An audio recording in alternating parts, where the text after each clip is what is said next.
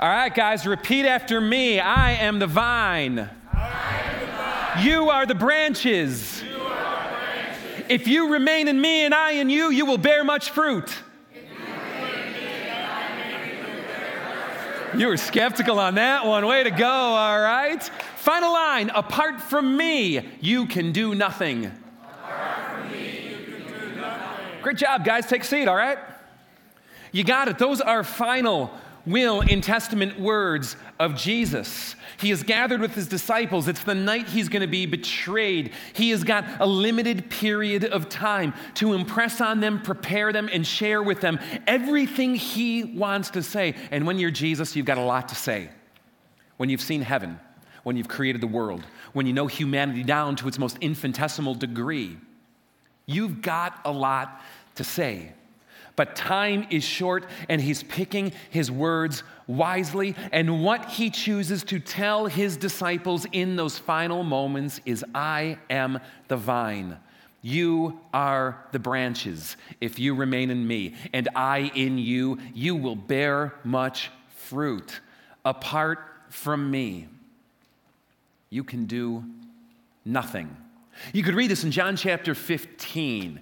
It's the seventh of one of these I am statements Jesus makes. Littered throughout the Gospel of John are these metaphors, but these actual, amazingly profound statements Jesus makes about himself, saying things that are outlandish, but just chock full of insight and revelation that he invites us to see, saying things like, I am the living bread that has come down from heaven. I am the light of the world.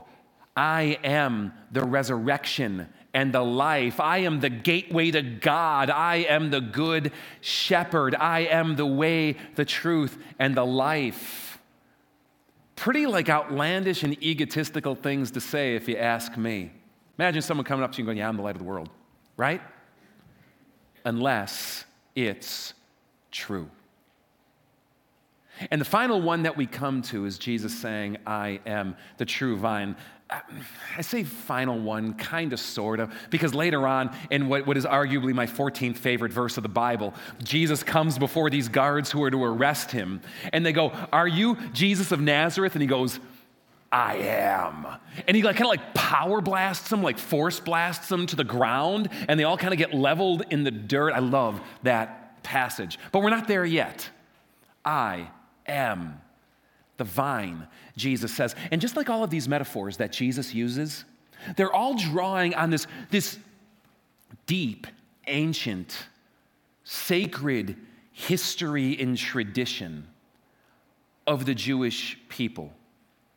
Jesus is not just picking things and making things up on the fly. He's drawing on a symbolic framework, a conceptual worldview that people who were following him and listening to him and getting rubbed the wrong way by him in his day would have known so well. And the statement Jesus makes, I am the vine, has that exact same rich, deep, symbolic history. So go with me today as we unpack this last will in Testament statement that's so rich in meaning. Let me read it to you first. Let me catch you up to speed with what's going on, and then we'll take the journey. Jesus says this, I am the true vine, and my Father is the gardener. He cuts off every branch in me that bears no fruit, while every branch that does bear fruit, he prunes, so that it will be even more fruitful. You are already clean because of the word I have spoken to you. Remain in me, and I will remain in you. No branch can bear fruit by itself. It must remain in the vine. Neither can you bear fruit unless you remain in me. And if you remember it, now say the next line with me. I am the vine. You are the branches. If you remain in me and I in you, you will bear much fruit. Apart from me, you can do nothing. He goes on from there. If anyone does not remain in me, he is like a branch that is thrown away and withers. Such branches are picked up, thrown into the fire, and burned. If you remain in me and my word remains in you, ask whatever you wish, and it will be given to you. This is to my Father's glory, that you bear much fruit, showing yourselves to be my disciples. As the Father has loved me, so I have loved you. Now remain in my love.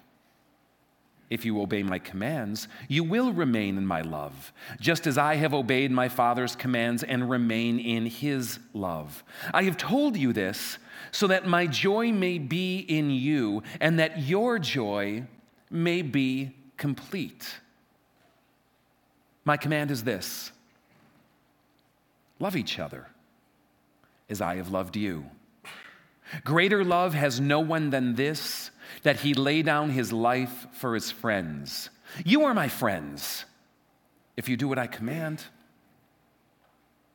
I no longer call you servants, because a servant does not know his master's business. Instead, I have called you friends. For everything that I have learned from my Father, I have made known to you. You did not choose me, but I chose you and appointed you to go and bear fruit, fruit that will last. Then the Father will give you whatever you ask in my name. This is my command: love each other. Because Jesus has a lot to say, and there's only a short period of time. And when there's only a short period of time and you have a lot to say, you gotta shove it all in. I mean, every verse is just dripping here, right?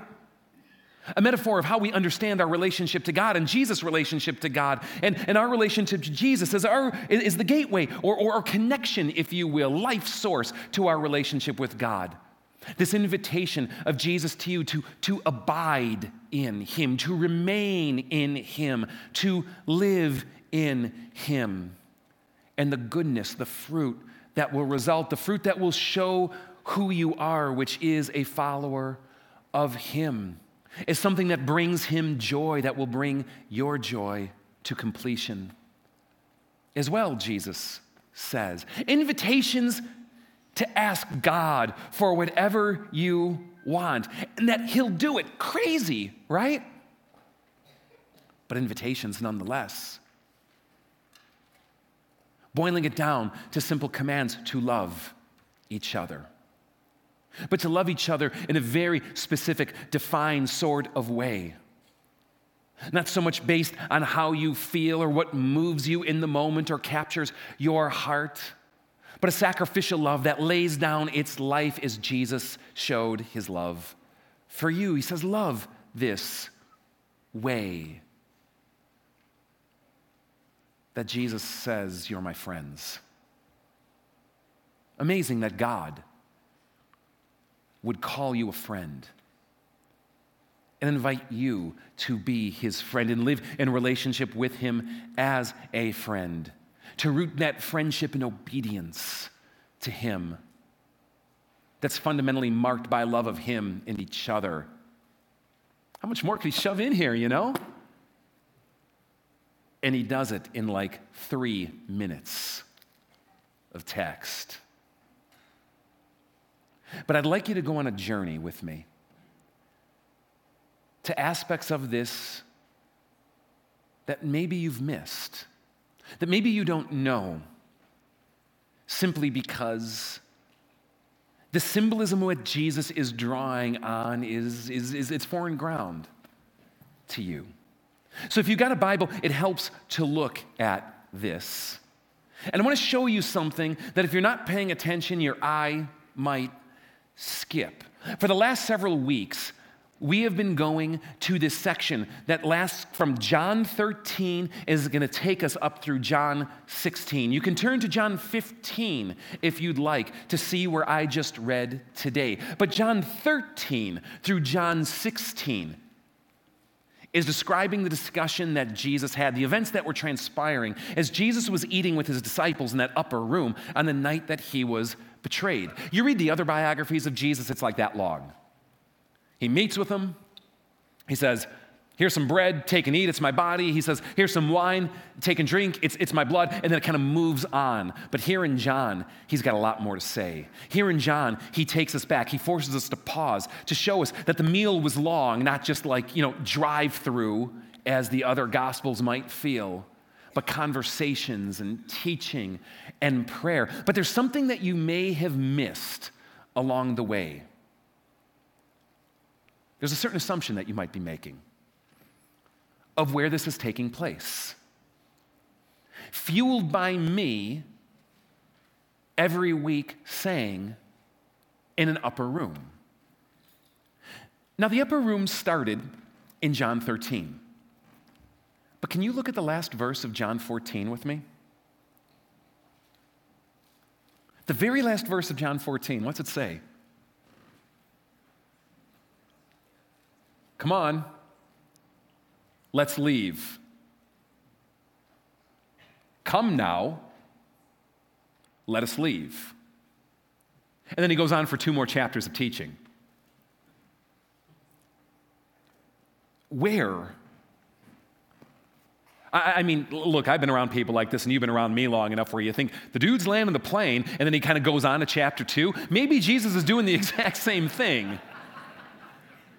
I thought this conversation was done, and then he ramps up again, and there we go. Maybe Jesus is doing the exact same thing. Or maybe we should take these words for what they say, come on, let's go, and use the implication that they're actually now on the way. On the way where? Well, turn to chapter 18. It's not until chapter 18 that we come to this place when he had finished praying. John 17 is a long prayer. When he had finished praying, Jesus left with his disciples and crossed the Kidron Valley. On the other side, there was an olive grove, and he and his disciples went into it. How many of you have heard the phrase, the Garden of Gethsemane? Anyone know that phrase? It's a garden, a place where Jesus went with his disciples on the night he was betrayed. He went there to pray. And he went there to pray things like this: Lord, I don't want to do this. I don't want to die. Lord, I don't want to suffer. Jesus is so much more eloquent than me. He puts it like this: Lord, take this cup from me. But he chases it with not my will, but your be done. It's where we read those stories of Jesus in agony, in the dark, praying and begging God that there might be another path of obedience. Praying so earnestly, the Bible will say that his sweat coagulates like drops of blood and falls to the ground. Many of you who have grown up in a church environment are no doubt familiar with the story.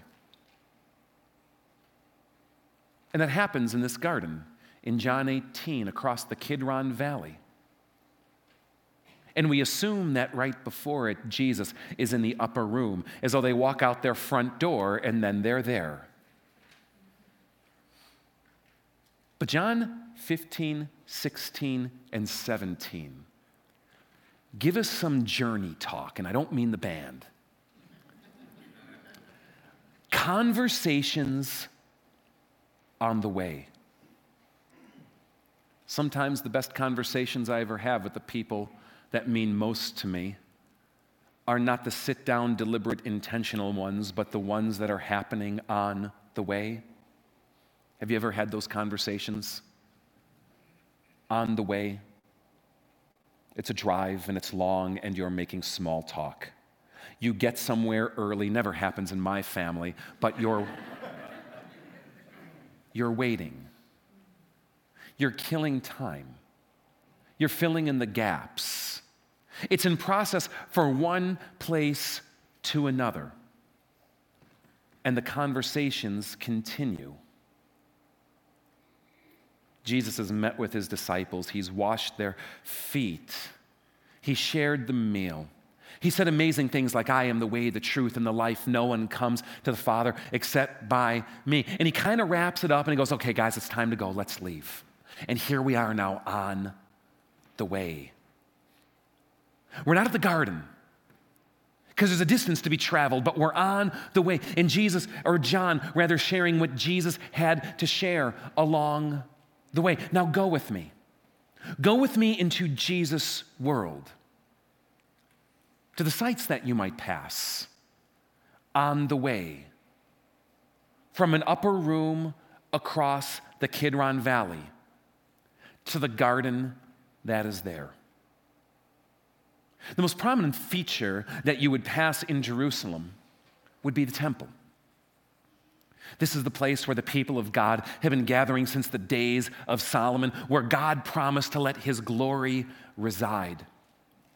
And in the days of Jesus, the splendor and opulence of the temple hit new heights unknown to every generation before it.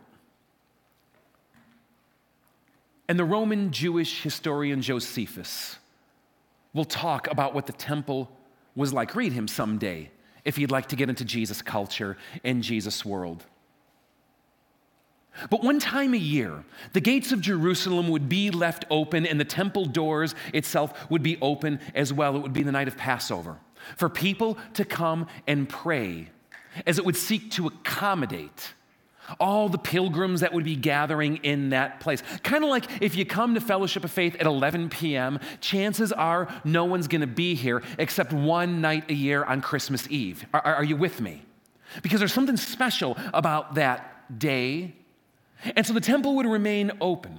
And I love how this one author, Gary Burge, will write about this, talking about how Jesus arguably is passing by the temple. And if he's true, go with me with the imagery of pausing there before he hits the garden to talk and to teach and to pray these things of John 15, 16, and 17. Now, if you came to the temple, you would come to an entryway. And this entryway would be on the west side. And you would come in, and before you hit the altar and hit the holy place, there would be this gigantic linen curtain.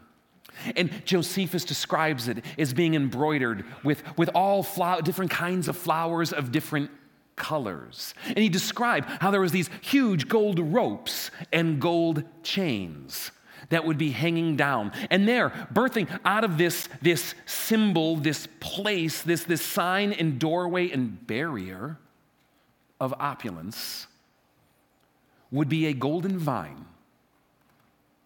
coming from the ground and sprawling out on the roof beams as though it was kind of like holding it up. You've seen things like this, right? Imagine now a solid gold vine coming up and sprawling out how high is the roof, symbolizing the people of Israel and their history with God as the gardener. It said there was so much gold in this vine that wealthy people would come and they would add to it. They would give their gifts, and it would buy clusters of grapes or leaves that would then be kind of hammered and molded into this vine as an ever-growing and ever-living testimony of the generation after generation after generation of the people of Israel, the covenant people of God, symbolized in this vine. This metaphor of the vine of Israel, you're going to find it throughout the Old Testament if you take the time to look. And many times when God refers to Israel as a vine, it's often with kind of a little bit of a, to him. Let me read you just two passages that I think are pretty representative of this. Look at how this ancient song, Psalm 80, we'll talk about God and his relation to Israel. The song cries out, "Restore us, O God Almighty. Make your face shine upon us that we may be saved. You brought a vine out of Egypt. You drove out the nations and planted it. You cleared the ground for it, and it took root and filled the land. The mountains were covered with its shade, the mighty cedars with its branches. It sent out its boughs to the sea, its shoots as far as the river. Lord, why have you broken down the walls so that all who pass by pick its grapes?" Who's the vine? It's the people of Israel. It's a metaphor to describe God's people that God took as a master gardener, taking from one place to plant in another, caring for it and nurturing it so that it would thrive and grow. But now Israel stands in a place where their once former glory is gone. And they cry out, "Lord, why are you letting everyone pick our grapes?" Are you following the metaphor? Are you tracking the image? Are you with me? Here's another from the prophet Isaiah, chapter 5, where God cries out through the prophet, "Now you dwellers in Jerusalem and men of Judah, judge between me and my vineyard. What more could have been done for my vineyard than I have done for it? When I looked for good grapes, why did it yield only bad? Now I will tell you what I am going to do to my vineyard. I will take away its hedge, and it will be destroyed. I will break down its walls, and it will be trampled. I will make it a wasteland, neither pruned nor cultivated, and briars and thorns will grow there. I will command the clouds not to rain on it. The vineyard of the Lord Almighty is the house of Israel, and the men of Judah are the garden of his delight." And he looked for justice, but saw bloodshed. For righteousness, but heard cries of distress. This picture of God cultivating his people like a gardener would cultivate the vines in a vineyard, loving it, caring for it, and going, "What more could I have done? I've watered you. I fertilized you. I drove the predators away. I built a garden, a hedge, a wall, a fence around you to keep the crows and the rabbits and whatever nonsense comes trying to raid it." Go with the image he's setting up. But who is the vine? Israel, the covenant people of God. And now here is Jesus at the temple, the capital, the center of the covenant people of God, arguably standing before a golden vine that for generations has come to represent God's people. And what does Jesus say? "I am the vine. You are the branches. Anyone who remains in me, if you remain in me and I in you, you'll bear much fruit. Apart from me, you can do nothing." It's craziness. What Jesus is actually saying. I am the covenant people of God. I am the connection. I am the source. I am the chosen one. I am the vine. Look, Jesus was a carpenter, not a farmer. He's not just picking random metaphors here. No, he's making a very deliberate statement about what connection with God looks like and means. For centuries, people were claiming connection with God based on their heritage and identity, like many Christians do today. I go to church. I'm baptized. My father was a deacon. My grandpa was a pastor. We're 18th generation. Who the heck cares? And if you are basing your relationship with God on anything other than Jesus, he has words, and here they are. You can do nothing. Oh, I am the vine, Jesus says. It is through me that you find connection. Or to put it more clearly, I am the way, the truth, and the life. No one comes to the Father except by me. But sometimes we need pictures, and Jesus knows it. Because clear and present statements are forgotten. Our property is infested at home with wild vines.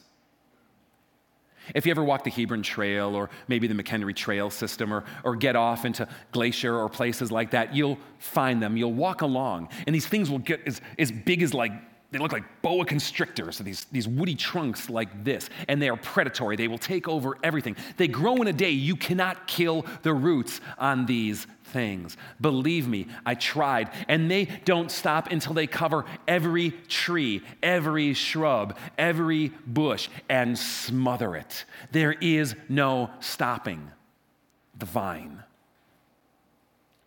But what we've learned is that you can fight and you can pull and you can kick at the roots. You can spend day after day, and believe me, we've done it, pulling it out after it's spread off your trees. Or you can just snip it. Snip at its base. Won't kill the root. It's impossible, literally. And within 24 hours, the vine withers and fades. It strikes me every time we face this, how this plant that is flourishing, that no other plant has a chance against, could probably be so arrogant in its thinking of how great and mighty and unstoppable it is. But the minute you snip it from the root, it withers and fades.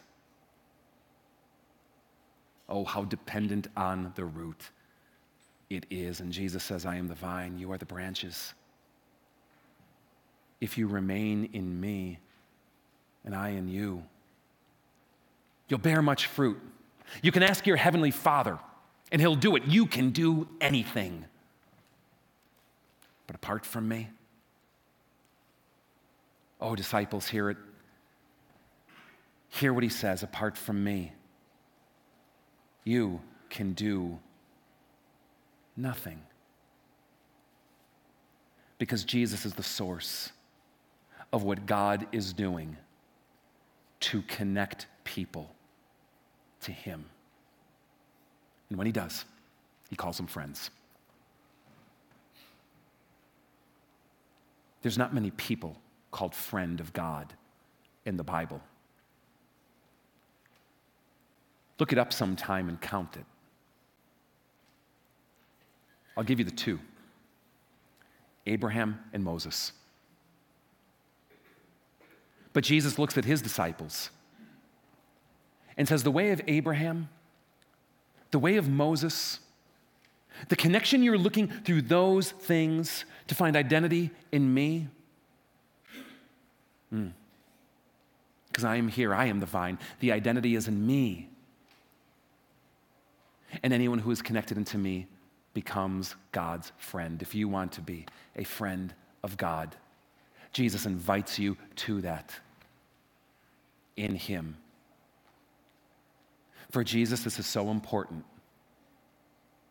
that when so many other things could be said in a limited period of time, he chooses this: I am the vine. You are the branches. Remain in me, I'll remain in you. But apart from me, you can do nothing. Drill it in. And we'll leave the story with that today. So I'd like to pray. God in heaven, you have cultivated us, nurtured us, protected us,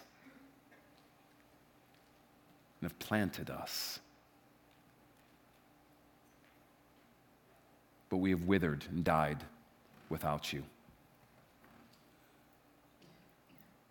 And so you've planted your Son.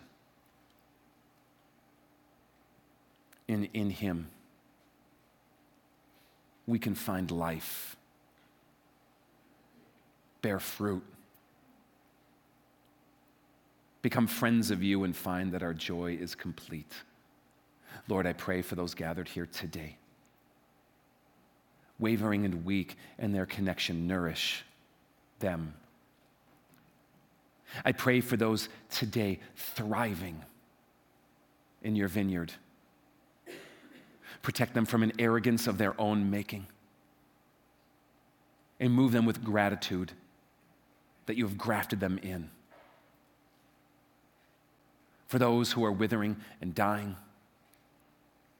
Lord, may they know your invitation to trust in your Son, believe, and in him find the life and joy that you offer, the vitality and flourishing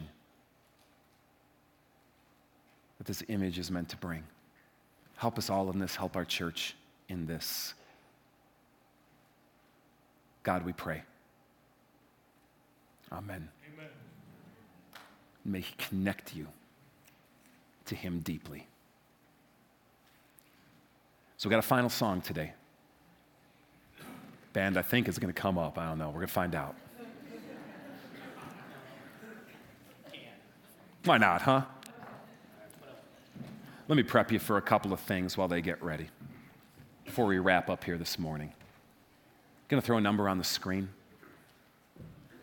The Spirit of Jesus want to be your friends too. Make a connection with us. Take your time here at Fellowship of Faith beyond just an anonymous drop-in. Text the word "here" to 855-465-2720. If we could be praying for you today, you can text that prayer request to the same number that you see up on the screen right there. If you brought an offering today, thank you.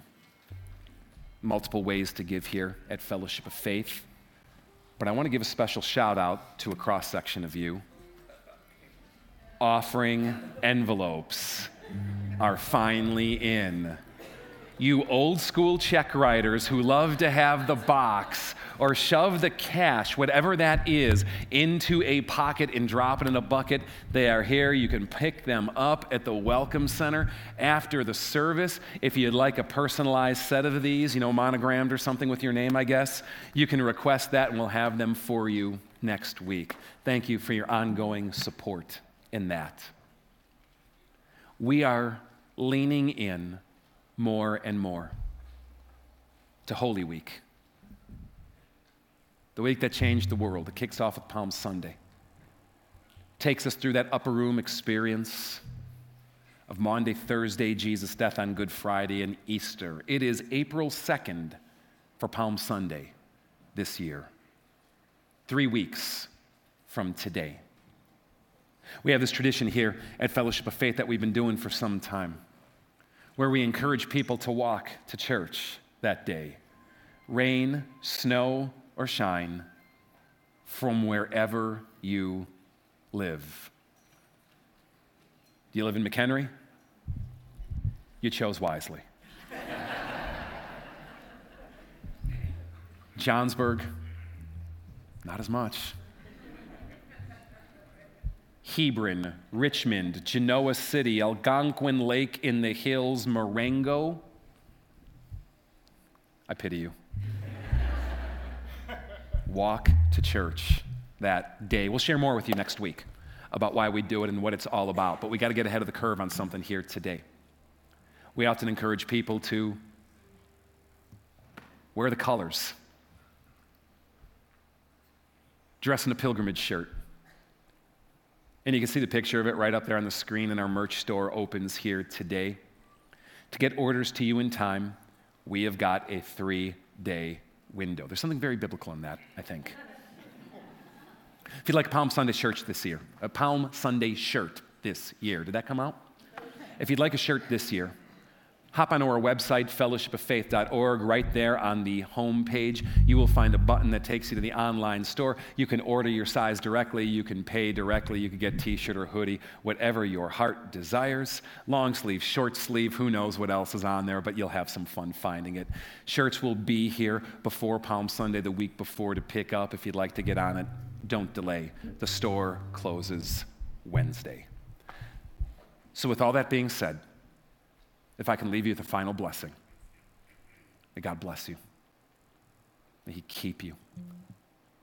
May his face shine upon you and be gracious to you. In Christ the Lord, looks upon you with favor. And as Jesus will say, may that bring you life. May it bring you joy. May it bring you peace. May your feet be planted, your life be rooted and grafted in him. Thanks for coming. Let's get up on our feet one last time. Sing one final praise to God before we get out of here.